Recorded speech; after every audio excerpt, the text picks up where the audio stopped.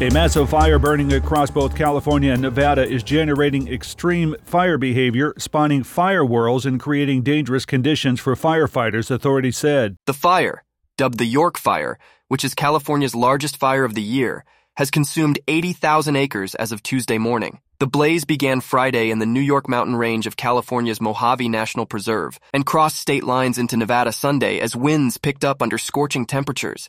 Kevin Sanders reporting. 2 pipeline operators have agreed to pay a $12.5 million civil penalty related to crude oil spills in Montana and North Dakota. The U.S. Environmental Protection Agency on Monday announced the settlement in a 2022 federal court lawsuit. Belforche Pipeline Company and Bridger Pipeline LLC will pay the $12.5 million to resolve the claims made under the Clean Water Act and pipeline safety laws, the EPA said. The affiliated companies own and operate oil pipelines in Montana, North Dakota, and Wyoming. Lawrence Keller reporting. Chinese state media has reported 11 people have died and 27 are missing amid flooding in the mountains surrounding the capital, Beijing. Days of heavy rains have prompted authorities to close train stations and evacuate people in vulnerable communities to school gyms, state broadcaster CCTV reported Tuesday. Homes have been flooded, roads torn apart, and cars piled into stacks. The level of rainfall is highly unusual for Beijing, which generally enjoys a moderate, dry climate.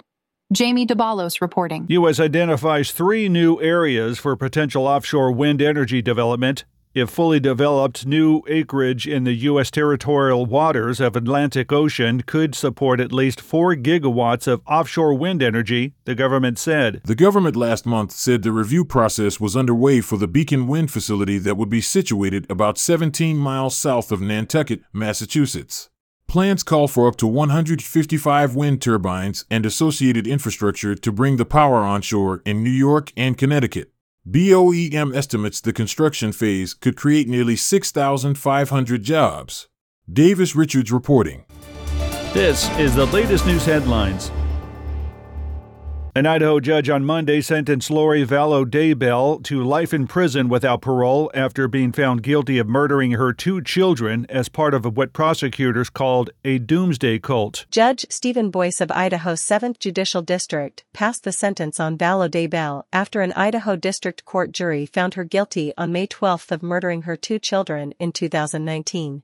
In passing the life sentences, Boyce said aggravating factors in the bizarre and sensational case far outweighed any mitigating factors, chiefly because Vallow Daybell had not displayed any contrition for the killings and instead insisted they were justified by her religious beliefs.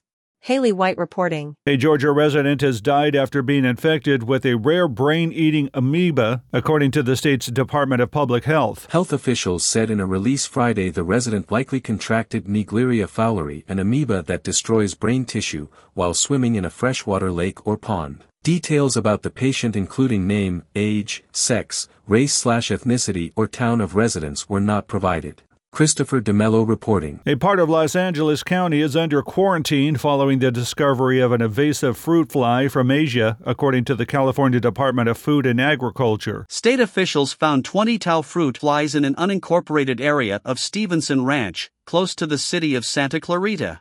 The California Department of Food and Agriculture has quarantined 79 square miles of the area, the department said last week in a press release.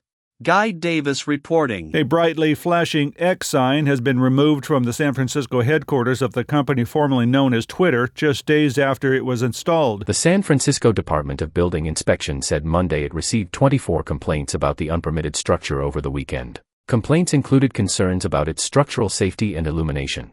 Liam Williams reporting. And that's the latest news headlines. I'm Alan Edwards.